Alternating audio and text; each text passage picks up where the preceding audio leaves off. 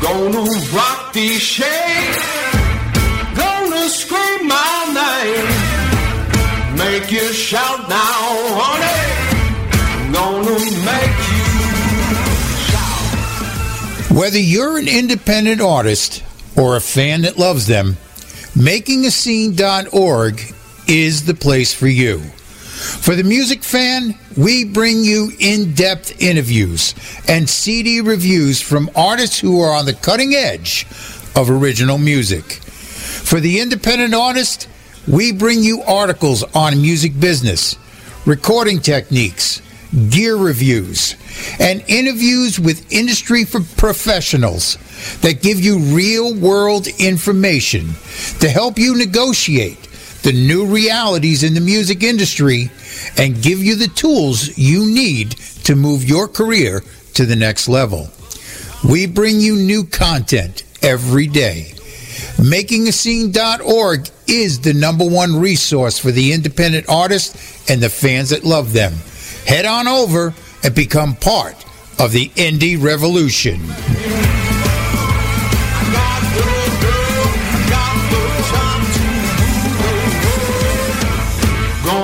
Rock these shades, gonna scream my name, make you shout now, honey, gonna make you shout, make you shout, make you shout.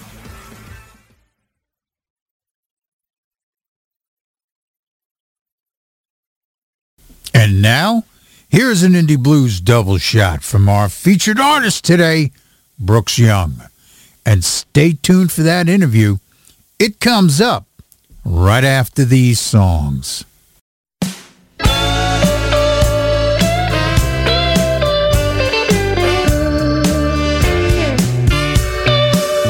I'm just a working man, but I stay busy every day. I'm just a working man. I stay busy every day. I have the midnight shift, baby, and I'm gonna get double pay. I'm just a plain hard worker. I only use one simple tool.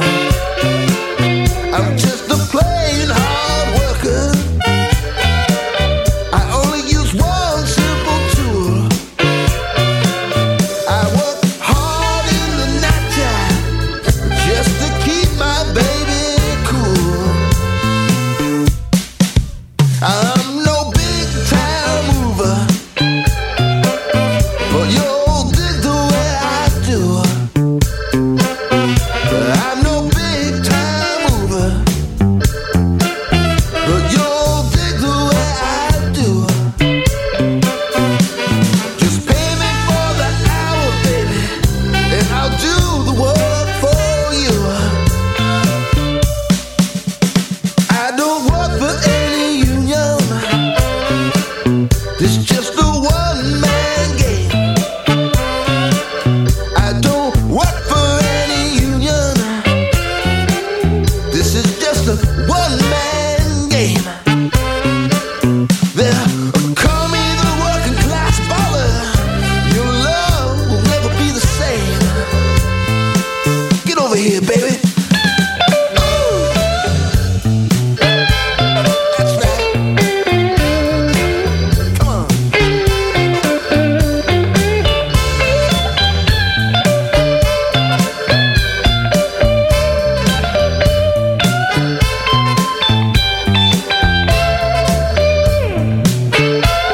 I got a job for you, baby.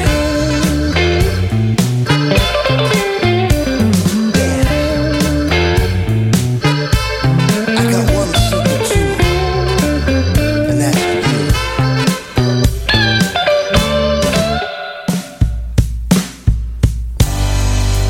Every day I dream away that I'd find a girl to fall in love with me. It's seems just like yesterday that I first saw your face. You made my heart skip a beat and flutter on inside of me. Every night I dreamed of you, and every morning I wish I would wake by you.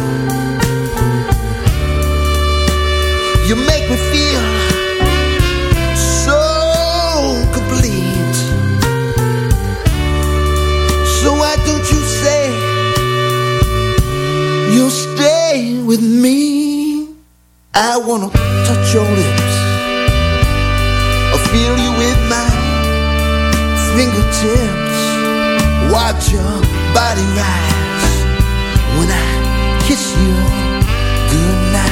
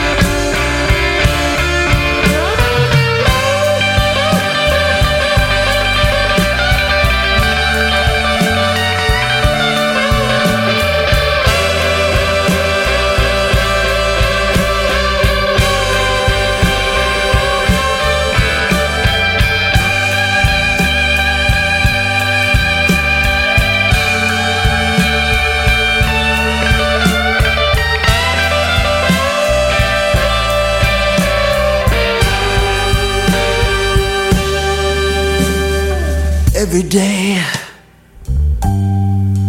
I dream away that I'd find a girl to fall in love with me.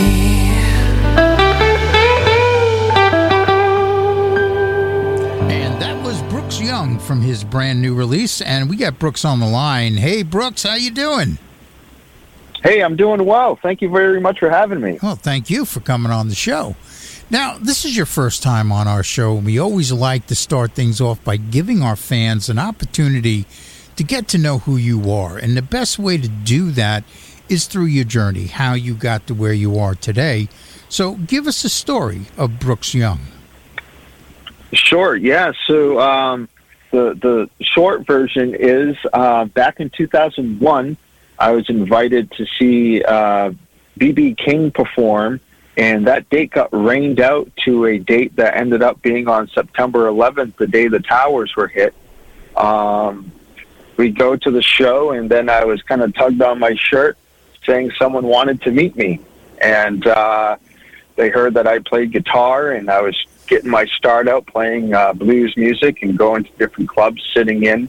And all of a sudden, I'm standing outside of this big tour bus, and there's this little old man outside of it wiping it down, and he looks at me because he had it all clean, and he says, "Don't touch the bus." And I said, "Well, this is a serious bus here." So I walk onto the bus, and I look all the way down, and there he is, Mr. B.B. King. And just me and B.B. King and his son, who was managing him, helping him out at the time, because his whole arrangement, a lot of his family took care of B.B., was B.B. King. There I was on B.B. King's bus on September 11th, in the back, sitting there on the couch with him, and I remember shaking his hand, and B.B. had massive hands. I just remember my hand just kind of disappeared in his. And we were eating Famous Amos cookies and drinking Diet Coke, chatting, and the TV was on the bus on the back, just kind of the day's events, what happened with the towers being hit.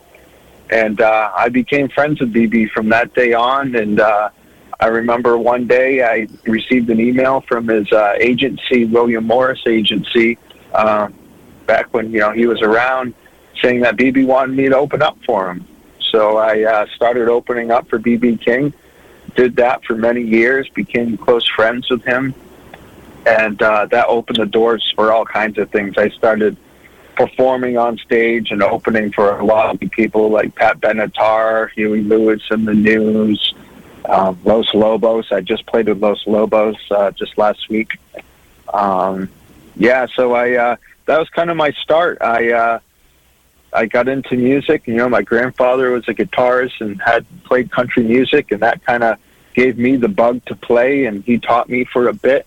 And in high school, I kind of got into playing guitar and wanted to be a blues musician. Eric Clapton was a huge influence of mine. And I actually recently, during COVID, recorded a song with Ruth Clapton, Eric's daughter. We redid his song Promises.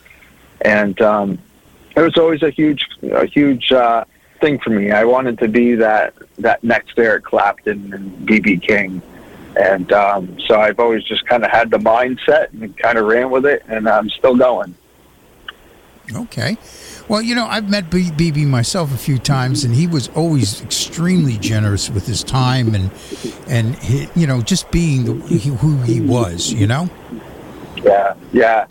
He sure, you know, he really was. And I remember many nights hanging out with BB after the shows we'd play, and he was just always very generous. And I remember a couple times we'd play shows and stay at the same hotels, you know, and I remember one morning waking up and we had breakfast down at the hotel, and before he left, he goes, I have something for you. And he had his son run out to the bus, and, you know, he gave me this nice momentum of him that he had. And it was really interesting, like, being part of those shows with him and watching him. You know, I would have DVDs in my room watching him before I started this journey.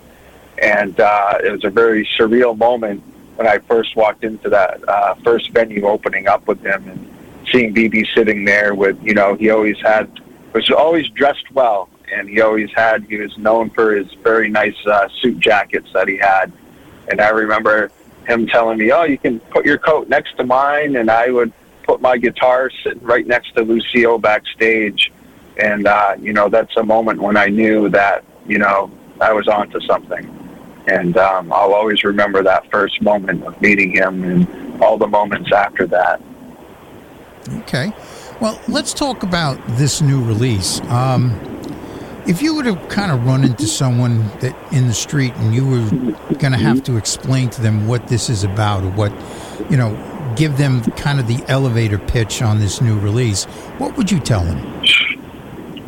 Sure, yeah. So Supply Chain Blues, my new album, obviously it's a blues album. And prior to that, I always recorded kind of like pop rock stuff, but my background was always blues. And I had this idea to record a blues album and kind of pay respect to some of my favorite guitar and blues players, as well as put a couple of my original songs on there. And that being Supply Chain Blues and the track Dream Away. And it's something I've always wanted to do. I never got to really showcase some of my blues playing and my blues guitar work. And I went into the studio up at Mojo's studio right in the White Mountains in New Hampshire. And I said, you know what, guys, we're going to make a blues album. It's always been a dream, a goal of mine. And we did it. And I think it's some of my best work. And obviously it being on the top of the charts right now for blues and rock, and it has been for the past few weeks. And the amount of streams that it's receiving on your Spotify and Apple Music, it's definitely it's showing its worth. Okay. Now, let's talk about you as a songwriter, because, you know, we have to start any good project with good songs. When you sit down to begin that process, how do you tap into your muse? Oh, geez. You know, it's different each time. You know, I'll have a little guitar riff, or I'll have the lyrics down. For instance, the title track, Supply Chain Blues, on the album there, I wrote, you know, we had the lyrics already, and I was trying to come up with, like, the feel, the vibe for it, you know, supply chain, you know, and it, you know, had to have a certain vibe to it. And for some reason, I kept kind of channeling, like, this J.J. Cale kind of vibe. And I kind of went with this J.J. Cale / Crossroads kind of vibe with it. And, I don't have a set way when I write my songs, my original stuff. I just kind of let what comes to me first be kind of the opening pitch, and I'll either, record the idea down or jot it down on paper. I've never had a set way of writing. Every time I try to do that, I end up getting in a jam and nothing gets accomplished. So I've learned with myself, my own way is just to kind of let it naturally happen. There'll be days where I'm just driving or at home and I feel something. I got to sit right now is the time I got to write something. And then there'll be lots of days where it's just not even something I even want to think about. So I just kind of let it happen on its own. Okay. Now, I'm always fascinated about melody as opposed to lyric. Lyrics are a craft. The more you do it, the better you get at it. But melody's a little different. Some songwriters like to work off of just a groove and just get that rhythmic thing going and allow the melody to free form. Others take lyric and kind of allow the cadence of the words to kind of dictate where the melody should go. When you search for your melodic ideas, what's kind of your go-to when you start looking for it? Usually, like you said, it's usually the lyric for me. I'm always a lyric before the melodic part. So, I always try to see, okay, well, what did I come up with here lyric-wise? Like, what am I trying to say? Is there something in this lyric, the way that I sing it or the way I'm hearing it in my head, that I could take a melodic riff or say like the main riff, hook riff, out of the lyric idea? My song Dream Away has like, a very catchy, every day I dream away. I'm like, well, how would I sing that? Like, how would I say every day I dream away? And you just listen to it and you can hear the melodic line. It's right there within the words sometimes. And then there's other times I'll sit down, I'm not much of a piano player. Obviously I'm known for my guitar work, but I'll sit down at the piano and I'll just kind of try to come up with a few melodic riffs to put in songs. But yeah, for me, it's seeing if there's some type of melodic idea within the lyrics, singing them naturally first for me. Okay. Now, songwriters have really embraced a lot of the technology today, whether it's a cell phone to capture ideas or a home recording studio to kind of lay out a structure and then write to that.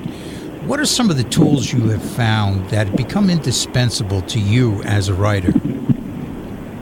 Yeah, I'm a strong believer of having an iPhone, and it's something as simple as I have the Notes app, and I go in there and I put all my ideas, I jot down on that, and then in my voice memos.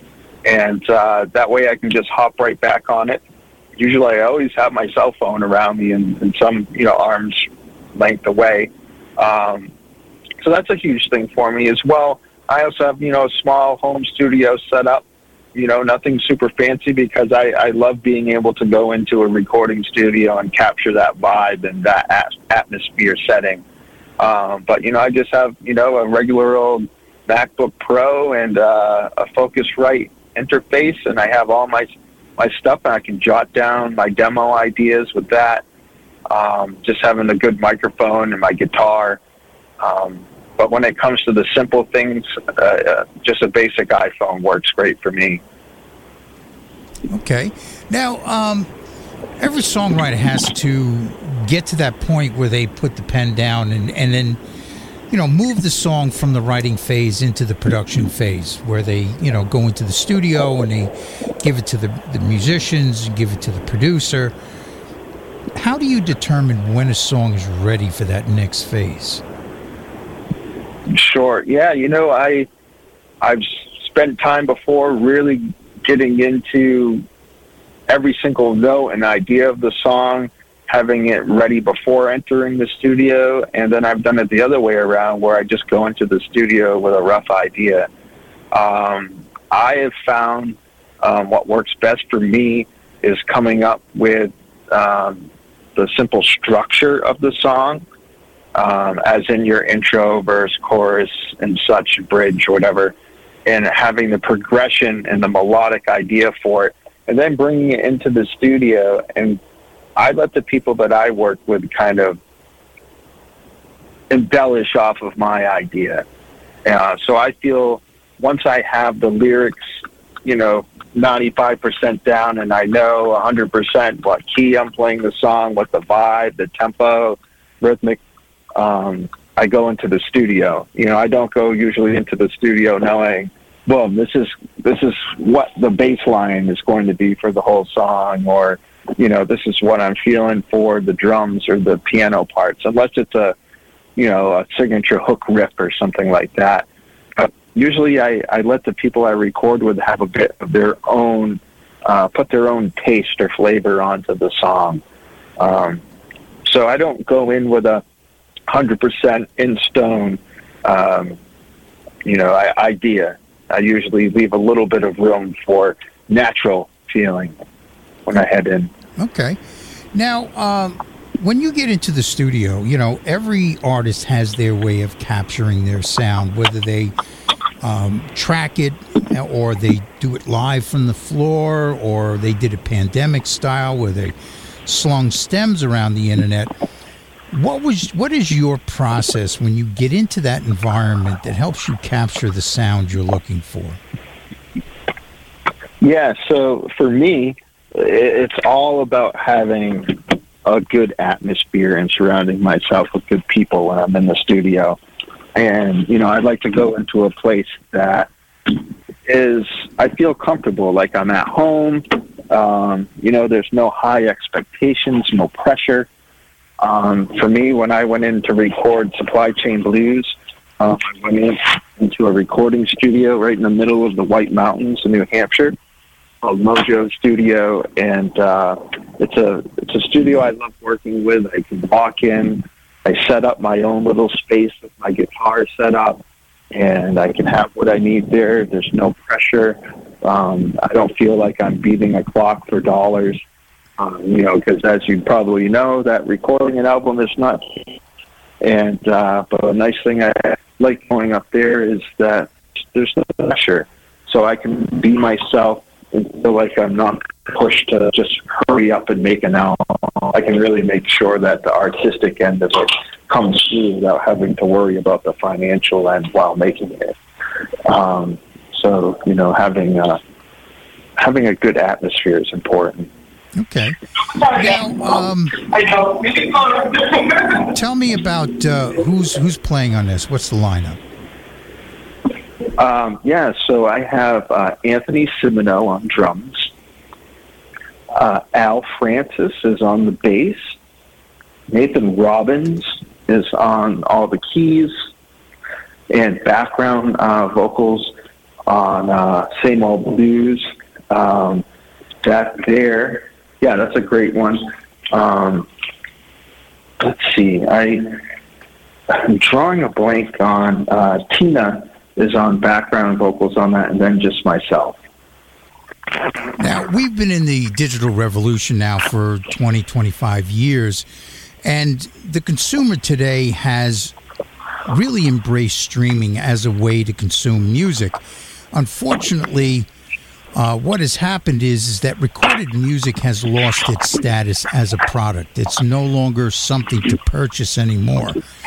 It's now a service. How has this shift in perception by the consumer affected you as an artist?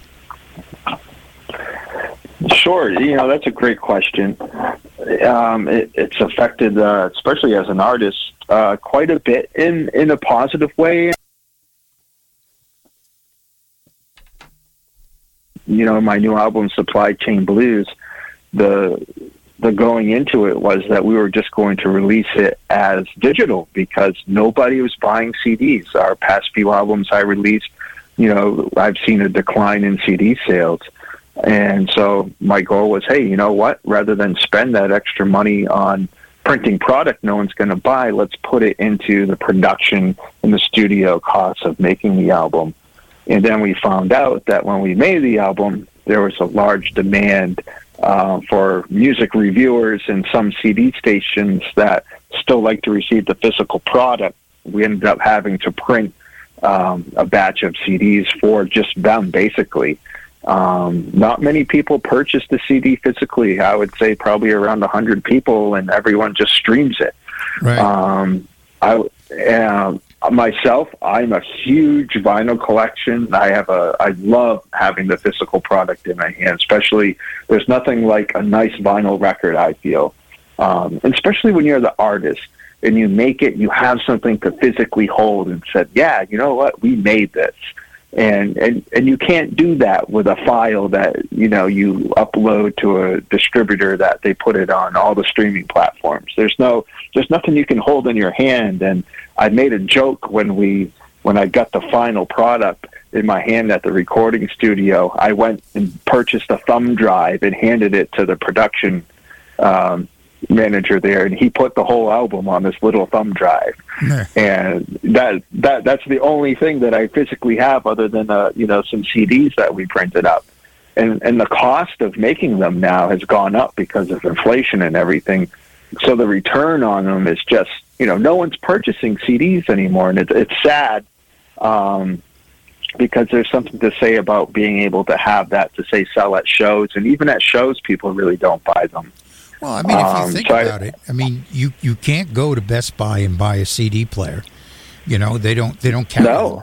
You can't go out and get a car with a new car with a CD player in it. No. Everything is streaming, Bluetooth, aux cables, whatever the case may be. It sure is. Once the hardware is gone, the software is not far behind. You're absolutely correct. I have a fairly new Mini Cooper, and when I bought it, the CD, I was like, "Where's the CD player?" And they're like, "Well, they don't come with those anymore. Like, we can get one to put in there, but it's going to cost more. They don't make them that way anymore." And I looked at him, and I knew, hey, he's a musician, but you know what? I'm like, yeah, wow. You know what? I have more room in my car now because I'm not carrying around a bunch of CDs. I can say that's the only good. That's the only good thing about it. But other than that, especially if you get a Mini Cooper, I mean, there's only so much room you got. Exactly. So yeah, I in one way it's nice because it leaves a little bit more say meat on the bone when you have a certain budget to work with recording an album of making physical product. But streaming's different now because you have to think now when you talk the music industry that they report things differently for the charts. So if you want to be considered to be on radio charts or Billboard charts, it's all by physical numbers. But they do count into streaming numbers as an album sale. And you wouldn't believe it, but the number is, here's a little fun stat, is that 1,500 streams of your album, just one song on the album, it takes 1,500 listens to calculate into one album sale. That's how it's worked. So imagine that 1,500 streams of your album only counts as one album sale. And so I don't know who came up with the math on that, but it seems like an awfully high number because there's much less than 1,500 songs on my album. Well, if you really look at streaming and the revenue that we're getting, no matter how you slice this up, it's not a sustainable business model. We cannot continue to have independent artists go into studios, hire, musicians, engineers, producers, and create works of art and not give them at least the opportunity to recoup that investment. We need... Yeah. Oh, recouping is long gone. Recouping is a long gone thing. Going into the recording studio, just the cost of that alone and coming up with how are you going to pay for that now, because the ways of having a record label are almost well gone. And, coming up with anywhere from say $5,000 to $25,000 to record an album, and then you're just going to pop it on digitally and get paid pennies. I mean, you're absolutely right. The whole it's gone. Really, the industry is just it's not the same as it used to be. No, and we need to do something to change that dynamic. Now, I've been watching a lot of the technology that's coming up into the future now, and there is some light at the end of that tunnel. There is a buzzword in the music industry right now. It's called decentralizing the music industry, and they're utilizing the blockchain, the same technology that they wanted to use to decentralize the monetary system in the world using cryptocurrency. Now, we know cryptocurrency went through its big crash, and, where it's in a reset mode right now. But the fact of the matter is the technology that they developed for cryptocurrency is now being utilized in other aspects of industry. And one of them is the music industry. There are streaming platforms that are developed now that are actually out there functioning and working that are based on this blockchain. In other words, no one company controls the blockchain or any of the applications within it. And it's all based on smart contracts. So in other words, once that contract is embedded into this blockchain, it can't be changed. It's there, as a constant. And they're claiming that they can pay artists up to 80% of the incoming revenue back to them. And it's more of a direct relationship between the artist and the fan.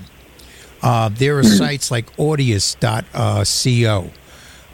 There is Emanate. There is Audiolocks that are now out there vying for that position that Spotify now has. And if you look at it, logically, we started with Napster, and everyone said, "Oh, Napster's never going away." Well, it's gone away. Then we went to iTunes, and everyone said, "Oh, Apple is huge. They're going to own the music industry forever." Well, who has iPods now? Nobody. Yeah. And now, they say the same thing about Spotify, but you can't believe that because the reality is the industry is going to constantly change, and we can't sit and continue to do business the way Spotify wants us to do business. It's got to change. No.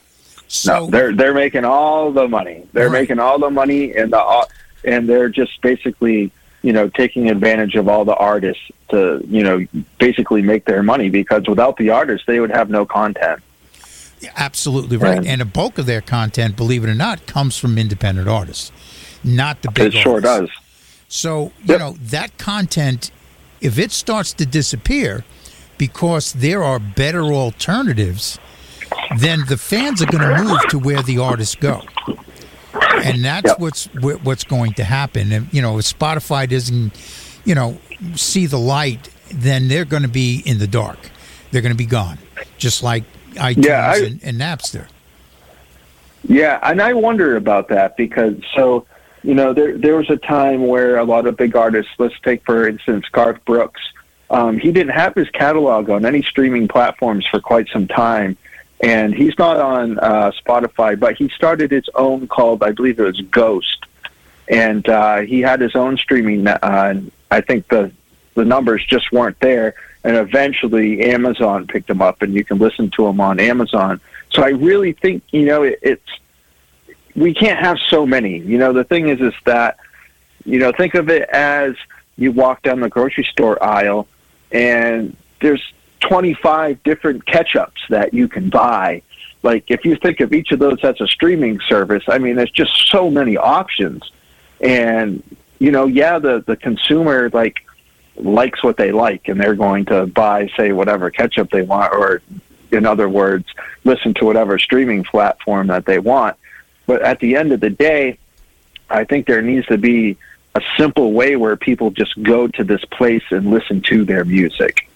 And I think that eventually is what's going to happen. I mean, it happened with Spotify. That's the defunct standard right now. But there will be something new. And also, there is this other thing that's happening in the industry utilizing this same technology. And it's one of the sites that I found that are doing this is Royal.io. And what this site allows you to do is to create these NFTs or non-fungible tokens that represent either a portion of your streaming royalties or a portion of your publishing royalties. And one of the rap artists, what he did is he took and he created enough of these NFTs to represent 1/2 of the streaming royalties on 2 songs off of his last release. And he sold them to his fan base and was able to generate almost $600,000 in upfront income. Wow. And now he has like 3,000 fans that have an economic interest in making sure that his music is streamed. Now, if you look at what the record companies are doing right now, they're not really concerned with new artists and developing artists. They're buying catalogs. They're buying publishing. And they're hedging their bets that they're going to be out of the business of new music in the future. And it's going to be more the artist in control of their music and in their distribution and their revenue streams. So, I mean... And even artists themselves are making the choice to move away from them. Right. So, you know, if you can get your fans to invest in a song, not even you as an artist, but into individual songs, and they can buy stock in a song. Yeah. This is game changing. Oh, yeah. That's you got my gears spinning here. I think I know what I'll be looking up after this. Well, you know, I mean, this is, you know, what it's all about. I mean, we as artists need to start getting this conversation going. Where can we go from here? We can't change what is now. We are stuck with streaming. The consumer loves this delivery platform for music, and it's not going to change. But how can we change the way these companies do business is to take it out of their hands. I read an article in Billboard where of all the billions of dollars that are being generated by the music industry, only 12% gets back to the artist. And which is a small fraction. It's a small fraction. But it's because the industry is so glutted with middlemen.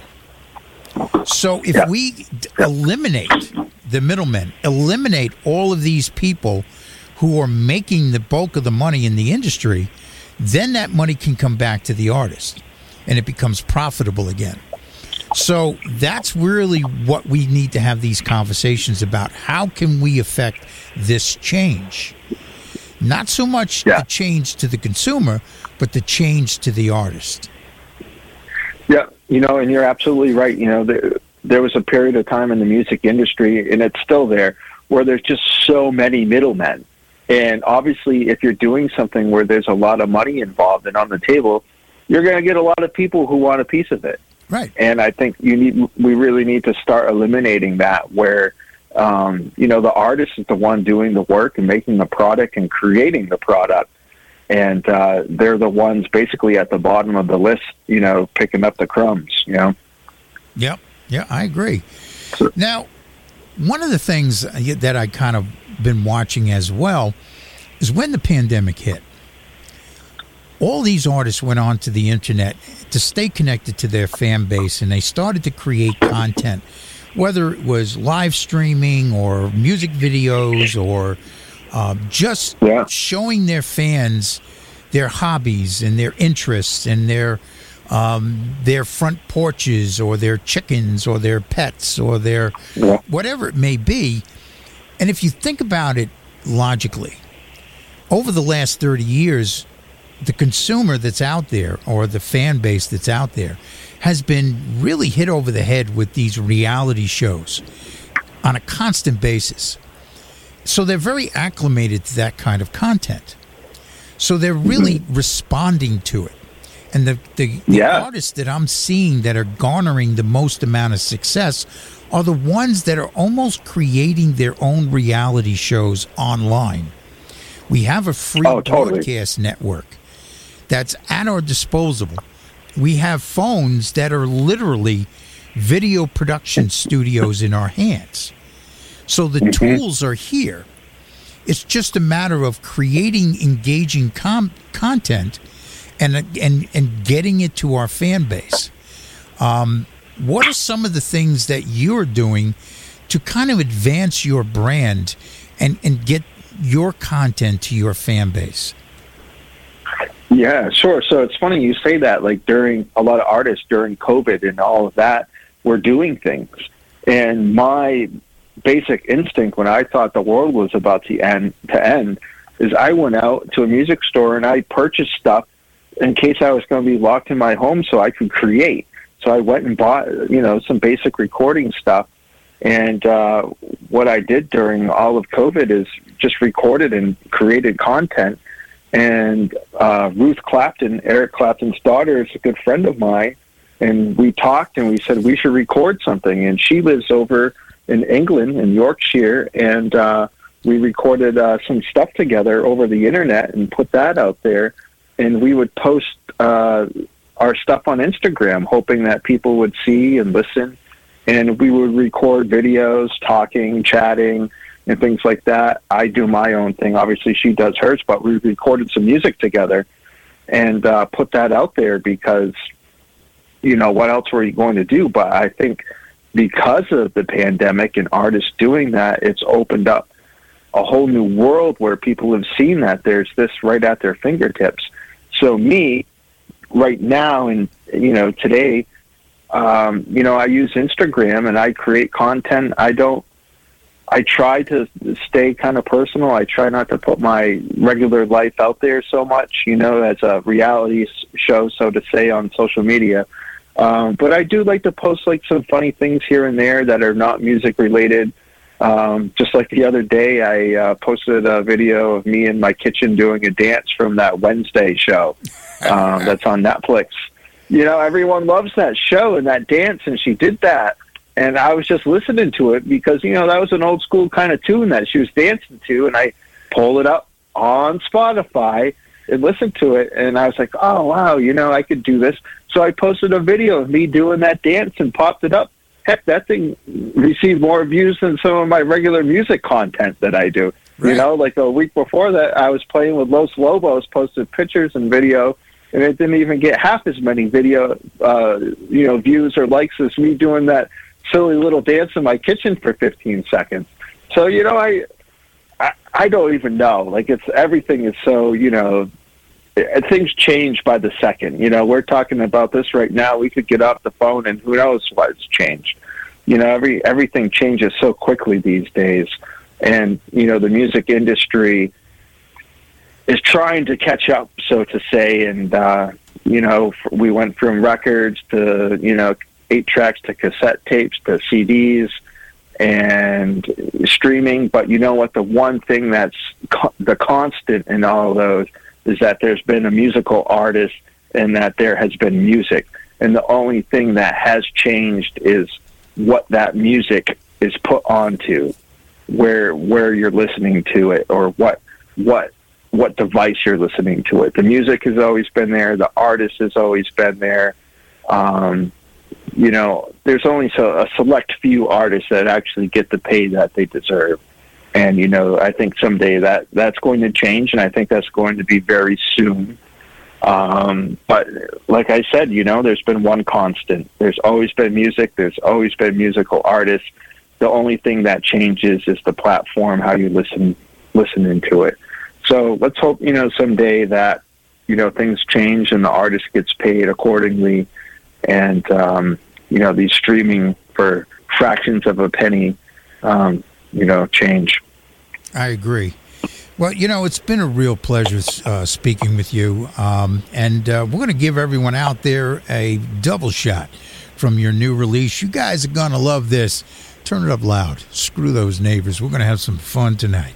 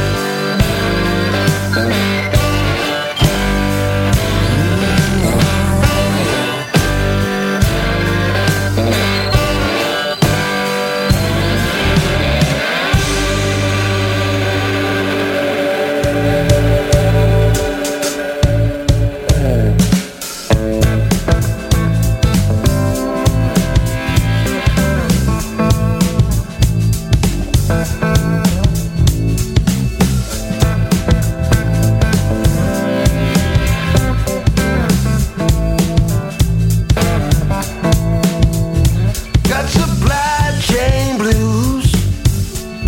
Can't get my baby shoes.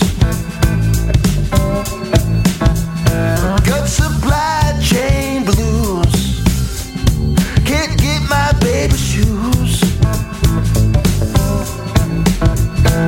Ain't got me no money, and my baby I can't lose.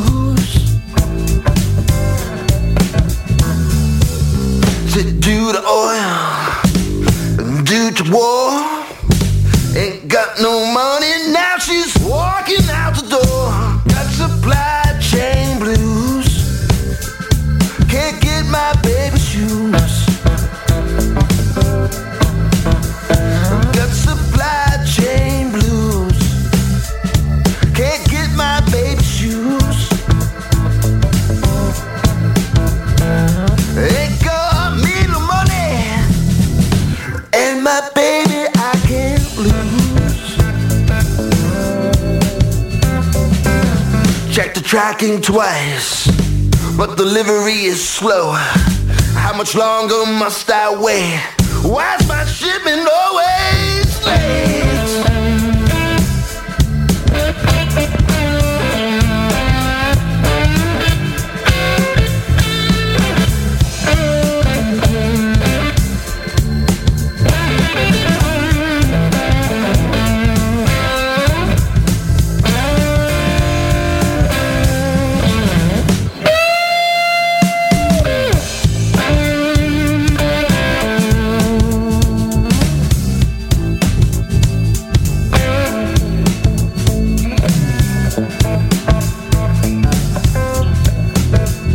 Got supply chain blues, can't get my baby shoes. Got supply chain blues, can't get my baby shoes. Ain't got me no money, and my baby I can't lose. Got supply chain blues, can't get my baby shoes. Got supply chain blues, can't get my baby shoes.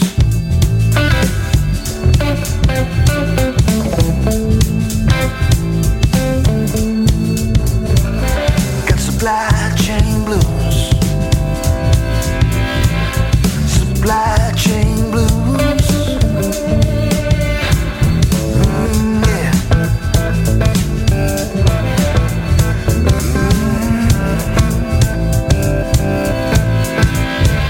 Supply chain blues.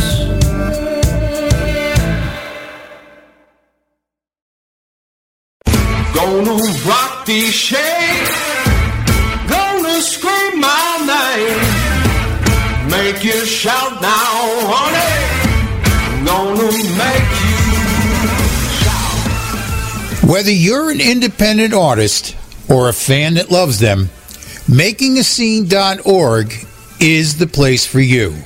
For the music fan, we bring you in-depth interviews and CD reviews from artists who are on the cutting edge of original music. For the independent artist, we bring you articles on music business, recording techniques, gear reviews, and interviews with industry professionals that give you real-world information to help you negotiate the new realities in the music industry and give you the tools you need to move your career to the next level. We bring you new content every day. MakingAScene.org is the #1 resource for the independent artists and the fans that love them. Head on over and become part of the indie revolution.